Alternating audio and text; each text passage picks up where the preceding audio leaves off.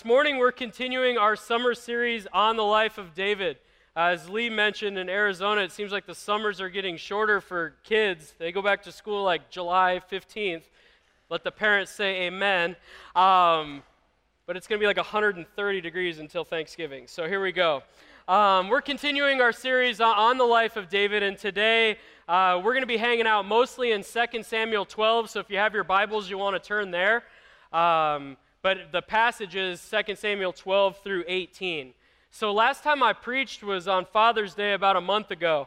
And David had just killed Goliath. He was on the run from Saul. He was doing all the right things, right? King David, the man after God's own heart, the Bible hero. He's doing good things. But the last few weeks, Pastor Steve has preached how we've seen things not go so well for our guy David, right?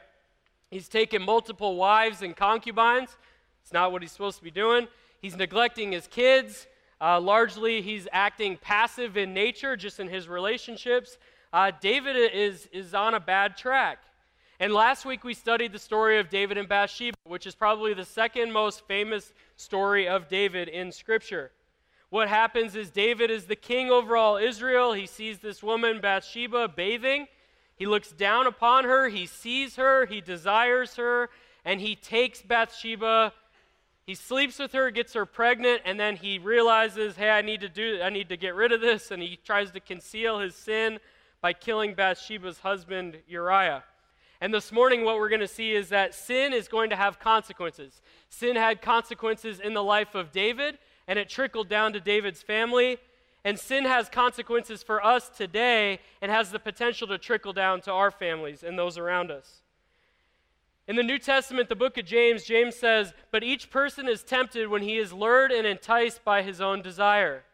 Then desire, when it is conceived, gives birth to sin, and sin, when it is fully grown, brings forth death."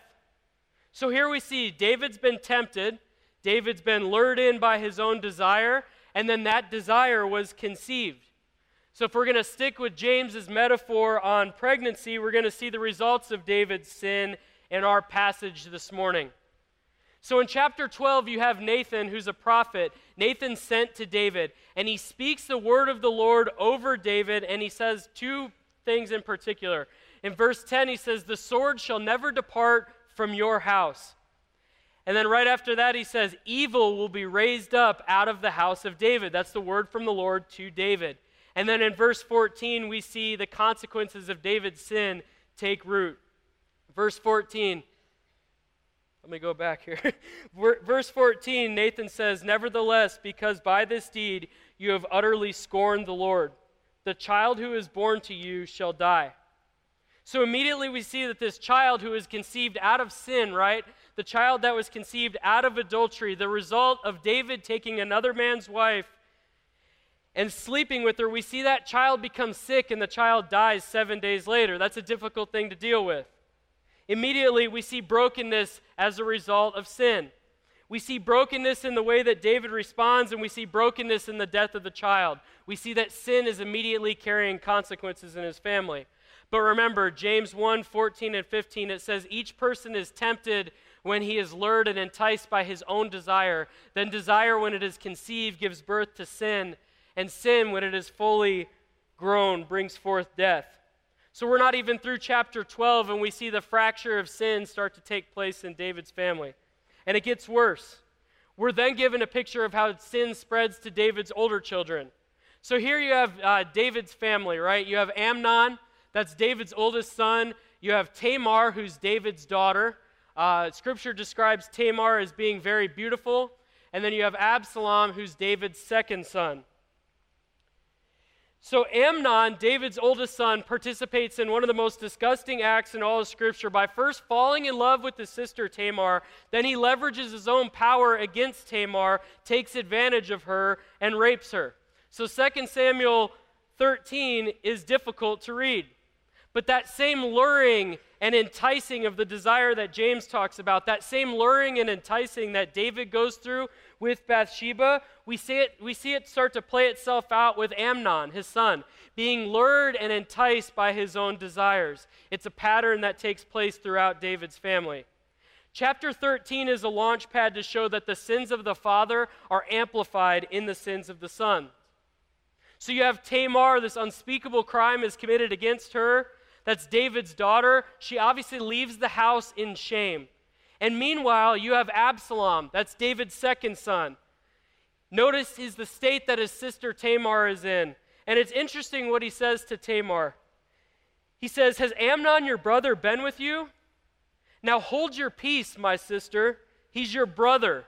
Do not take this to heart." I read that and I thought that was a little odd.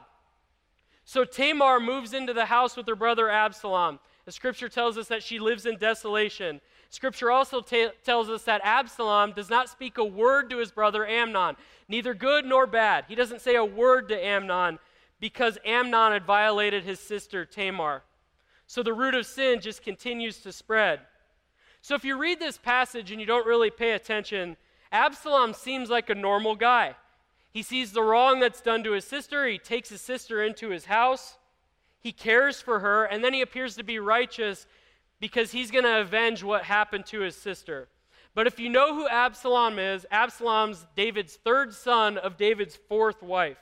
He would have been the second son in line for the throne of his dad. And it's hard to trust his motives because, for the most part, his vendetta is against the one son who is in direct line for the throne. And we see Scripture describe Absalom as an absolutely beautiful man. 2 Samuel 14, 25 and 26, it says, "Now in all Israel there was no one so much to be praised for his handsome appearance as Absalom. From the sole of his foot to the crown of his head, there was no blemish in him. And when he cut the hair of his head, for at the end of every year he used to cut it, when it was heavy on him, he cut it, he weighed the hair of his head 200 shekels by the king's weight." So you have Absalom, right? He's a good-looking dude. He's got these long, flowing locks. That weight at the end of the year when he would cut his hair equaled 5 pounds. I'm going to stand up here and act like I'm not jealous of Absalom's hair. But it's interesting, if you read the original Hebrew, that term "no blemish" is used all over the Old Testament. And every time that term for "no blemish" is used in the Hebrew, that term is used to describe holiness. And that's people sacrificing to the Lord, or that's holiness with the priests. But notice here, when the author uses it here in 2 Samuel, it's in reference to Absalom's physical appearance. The author's using it to show that Absalom, he's externally beautiful, just like Saul, right? But yet internally, he's devoid of any sort of moral character. The reality is that Absalom's a politician. He's opportunistic by nature. And like I just said, he reminds us a lot of King Saul. In his book, The Tale of Three Kings, Gene Edwards describes Absalom as having the outward cloaking of the Spirit's presence without the inward filling of the Spirit's life. Absalom's whole plot is to just get to the throne and overthrow his father David. So then we see the sin continue to take root in the house of David, and then Absalom conspires against his brother. That unspeakable rape that was committed against Tamar, Absalom takes that into his own hands. And Scripture tells us that 2 years after that event happens, Absalom devises a plan to get his brother Amnon over to his house. Then he commands his servants to get Amnon drunk with wine and kill him. Remember James, right? But each person is tempted when he's lured and enticed by his own desire. Then desire, when it is conceived, gives birth to sin, and sin, when it is fully grown, brings forth death. Sin brings forth death. It starts with David taking Bathsheba to satisfy his lust, and then he kills Uriah to make things easier. Then we see it in his sons. We see Amnon take his sister to satisfy his lust. Then brother murders brother. Sin has consequences. There's amplification of the sin of the father, and it can be seen in the sins of his sons. So Absalom kills his brother. He immediately flees for 3 years. Meanwhile, David's shown mourning his son. One son's dead, the other son's on the run. And Scripture tells us that David longs to go to his son, but he's never really proactive in getting in contact with Absalom. So Absalom finally returns to Jerusalem, where David was. And for 2 years, Absalom lived in Jerusalem, and Scripture tells us that not once did he see the king's face.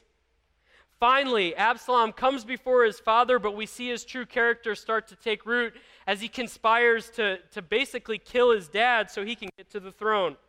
Absalom would literally stand at the city gates, and every traveler that would come into Jerusalem, he would sit there and stop them on their way and tell them how great he was and how he would make a better king than his father. He was a manipulator. And we start to see Absalom and his house and his support group start to grow. Meanwhile, you see David's support group start to dwindling to the point where David has to take off from Jerusalem, and he's actually on the run from his own son.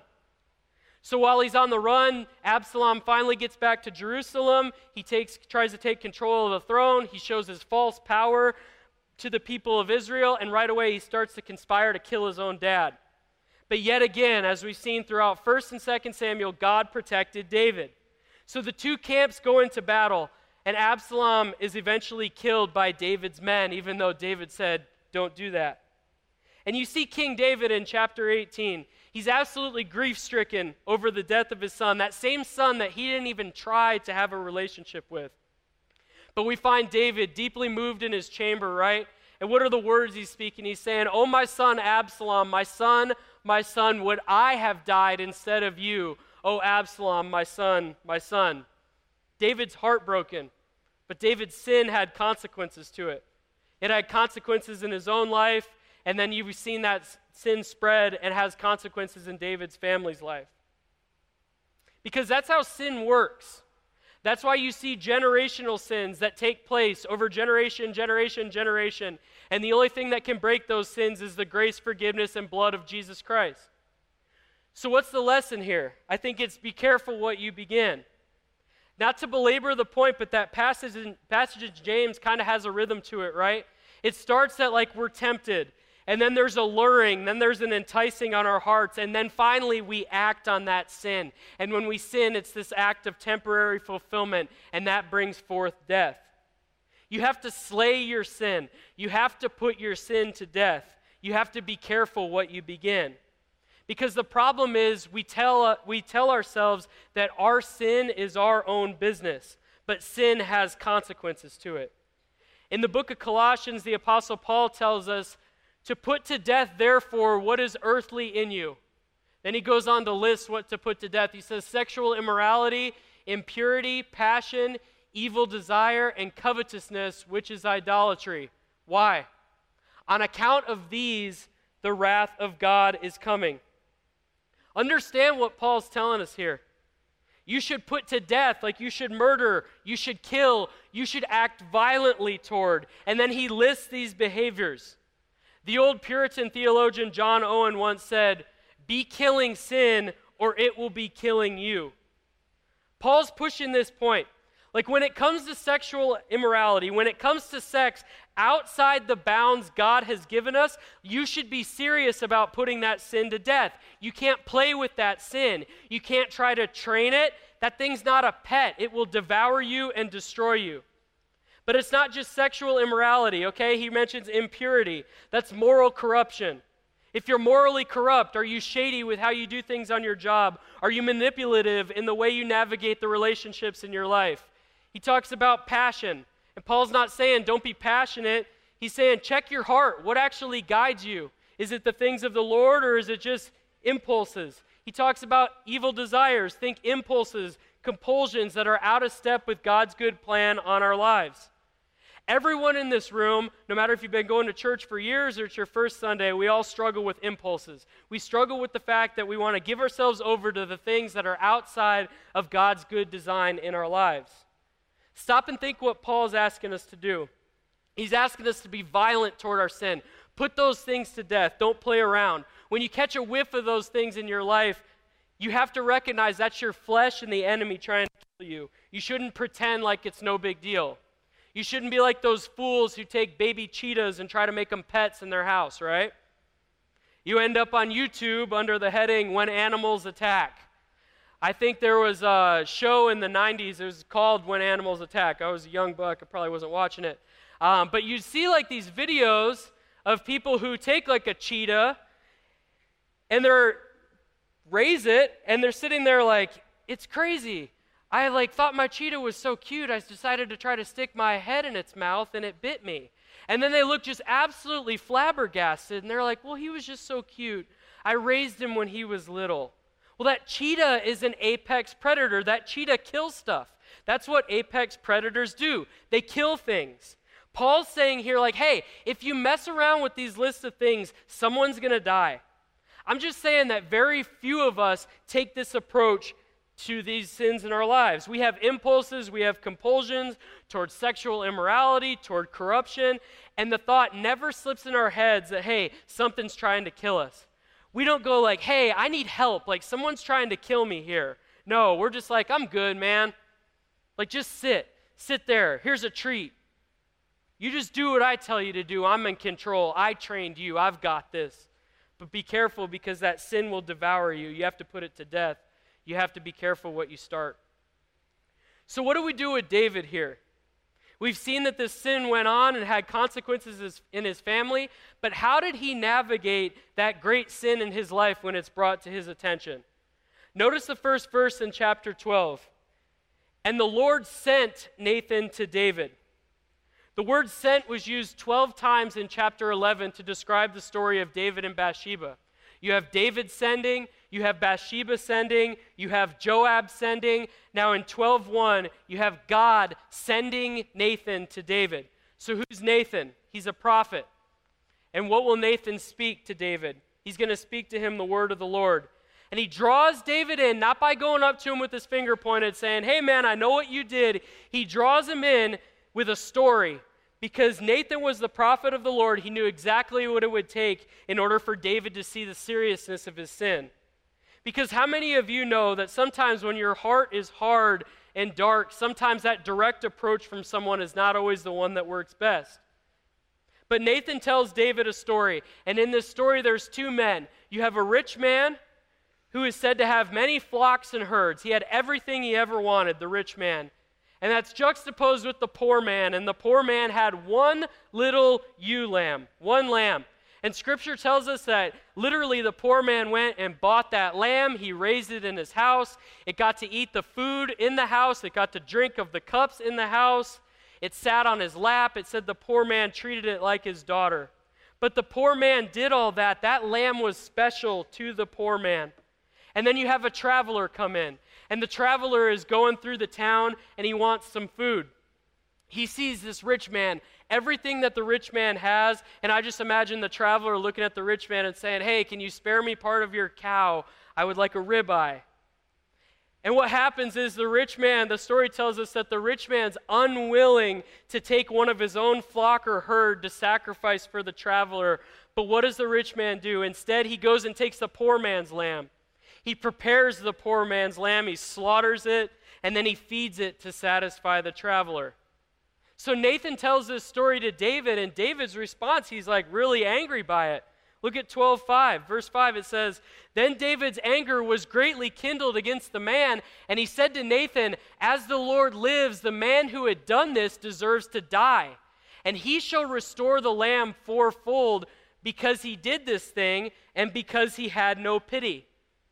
So David recognizes the terrible act that this rich man did. He recognizes the sin that the man committed. And what does David want? He wanted justice.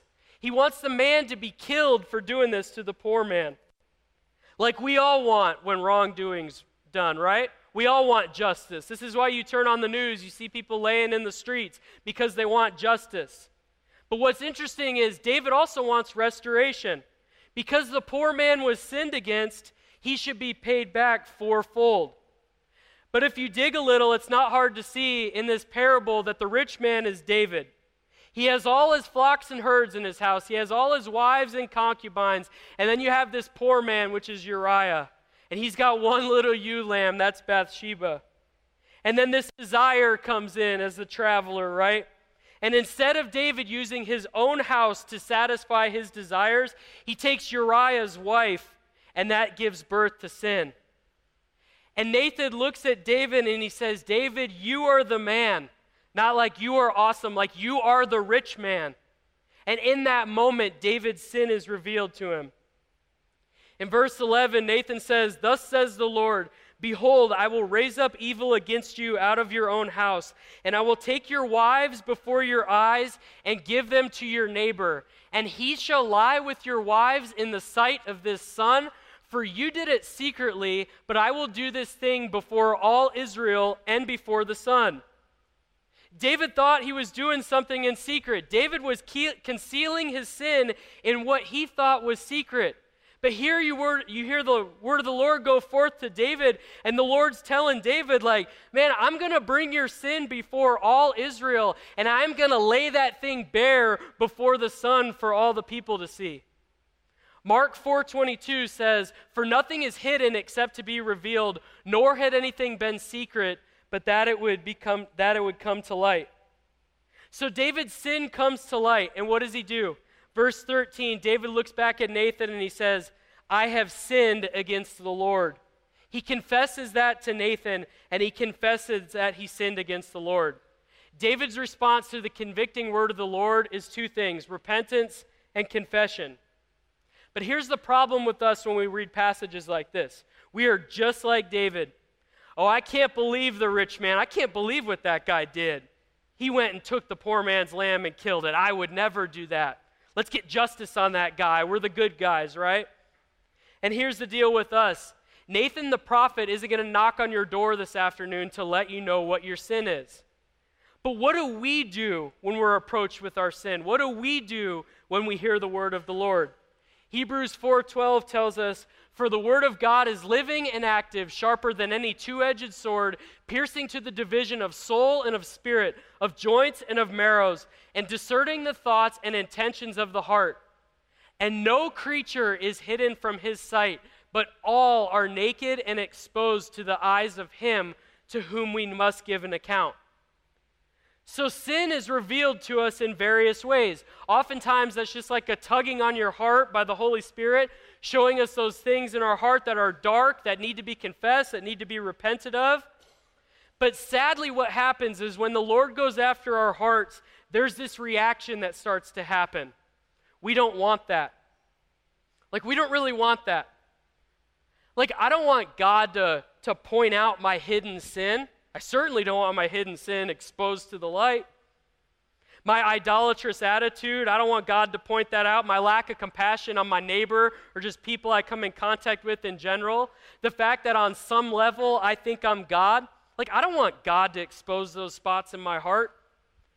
So what happens is, like all of us at one point or another, if you're a Christian, you've heard the gospel, and at some place, at some level, your hearts become regenerated, your hearts are awakened to the gospel, and immediately what you set out to do is do what's right and avoid what's wrong, right? And that works for us, and that's not a bad thing.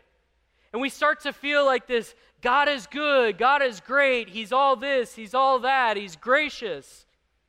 And then what happens? In the middle of like, I'm going to do right and I'm going to avoid what's wrong, God identifies that area in our heart and He starts to ask about it.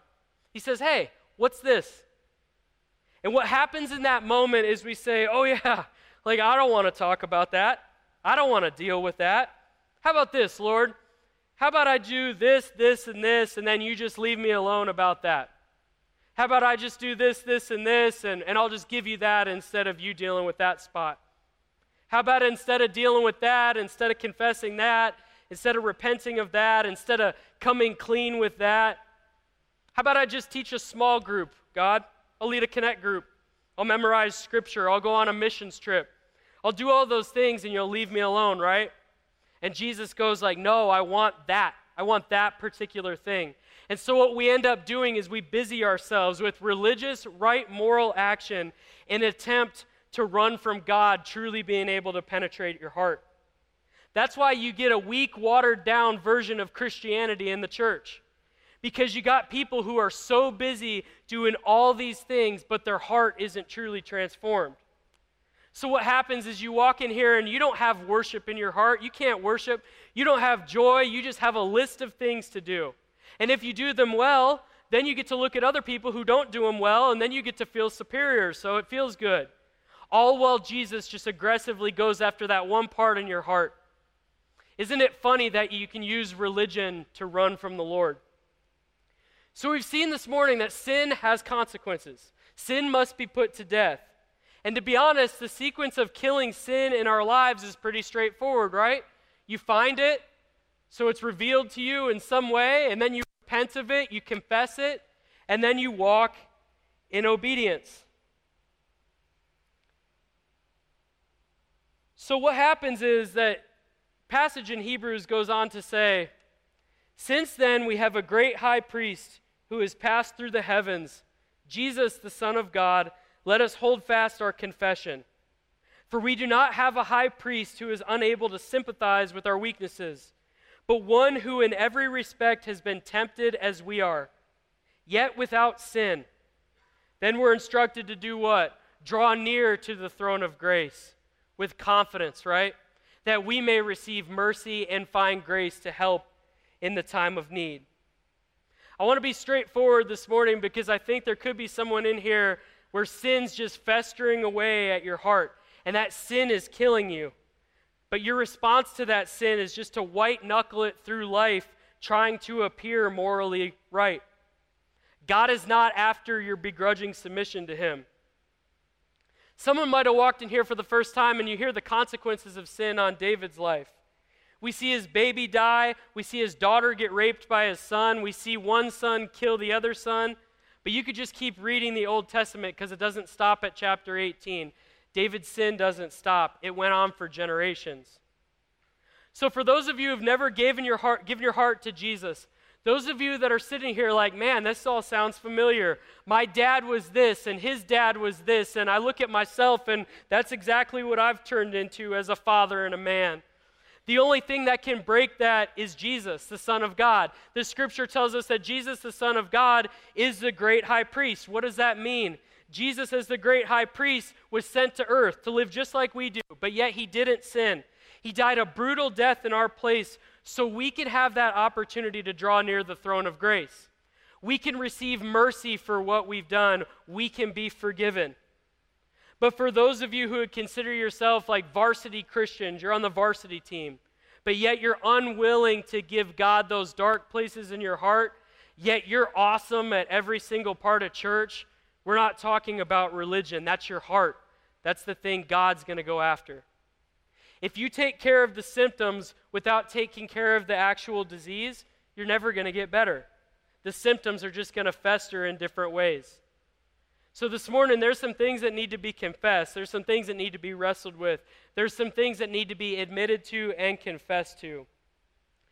You know, it's interesting when you see the response of David to Nathan. Not only does he confess that he sinned against the Lord, but he confesses that to Nathan. And we have this like connect with others sign behind me, and that's one of like the things that we want to do, and we're all really good at connect group and plugging in and living in community, but when it comes to confessing our sins to one another, it's hard. And I understand that's a hard thing. But is there an area of your life that the Lord wants to deal with and you're just sitting there going, oh no, like I'm not confessing that. I'm not going to get help for that. I'm just going to hide that and shove that away, and I'm going to replace it with a bunch of other things. God's not going to stop haunting you about that thing. And in the end, God wants your heart.